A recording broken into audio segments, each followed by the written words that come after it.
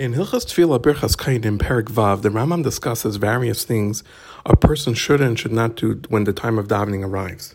The Rambam begins by saying that a person is not allowed to go behind the shul at the time when the minyan is davening unless he was carrying a bunch of packages or if the shul had two entrances from two different directions. This way, a person who sees him walking will not think that he doesn't go to daven, but rather think that maybe he went in from the other direction or he's coming after his work. The same applies if there was two shuls in the city. Alternatively, if the person was wearing tefillin, the same thing, the person wouldn't suspect that he doesn't go to shul. The Rambam continues and says that when someone is davening with a minyan, he should not lengthen his Shemoneh Esrei too long, but alone he's allowed to.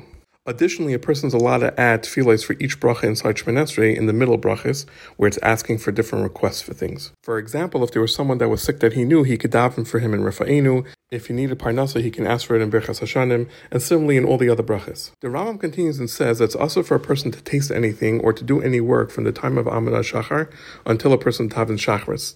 Additionally, a person should not go to his friend's house and ask him how he's doing before Shachris. A person should also not travel before Shachris. But one is allowed to taste food and also do work before he davens Musaf or before Mincha, but close to Mincha, a person should not have a meal. The Rambam continues and says that once the time of Mincha Gedolah comes, a person should not go into a bathhouse and also not eat a meal in order that he shouldn't get drawn out and not daven Mincha. A person should also not go to get a haircut, but if he started any of these activities, he doesn't have to stop. The Rambam continues and explains when the beginning of these activities happen. When it comes to a haircut, it's when they put the cloth in front of the person to catch the falling hairs. And when it comes to a bathhouse, it's when a person takes off his undershirt. In regards to eating, it depends on where the person's from. For the people in Eretz Yisrael, it's when they wash their hands, and for the people of Bavel, it's when they loosen their belt. Similarly, a judge should not preside over a case close to Mincha, and the beginning of this activity is when the Dayanim put on their talis. The Rambam continues and says that even though Ma'ariv is a Rishus, a person should not come home and first say, I'll eat a little bit and then sleep a little bit and then I'll daven Ma'ariv, lest he forget and end up sleeping through the whole night.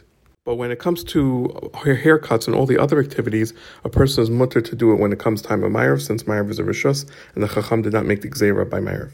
Similarly, by Shachar, since it's not common for people to get haircuts and do these other activities early in the morning, they did not make the Gzeira about it either, and a person can do it before Shachar. The Rambam continues and says that someone who is involved in learning Torah and the time of Tfilah came, a person should still stop and daven. But if it's someone who is like Reb Shimon Bar Yochai, that his Torah is his job, and he doesn't stop for anything, and he only learns Torah, then such a person does not stop for davening. Because the mitzvah of Talmud Torah is greater than the mitzvah of Tfilah. Whoever is involved in communal matters, it's like being involved in Torah at that time. The Rambam continues and says that a person only stops Shemoneh Esrei if his life is in danger. Even if a Jewish king asks him how he's doing, he should not answer him, since the Yiddish king will realize that he's davening. But if it's a non-Jewish king, or if it's a bully that's coming across from him, he's allowed to shorten his davening. And if he's not able to shorten, he's allowed to stop. Additionally, if he saw snakes and scorpions coming towards him, then he's allowed to stop his davening as well.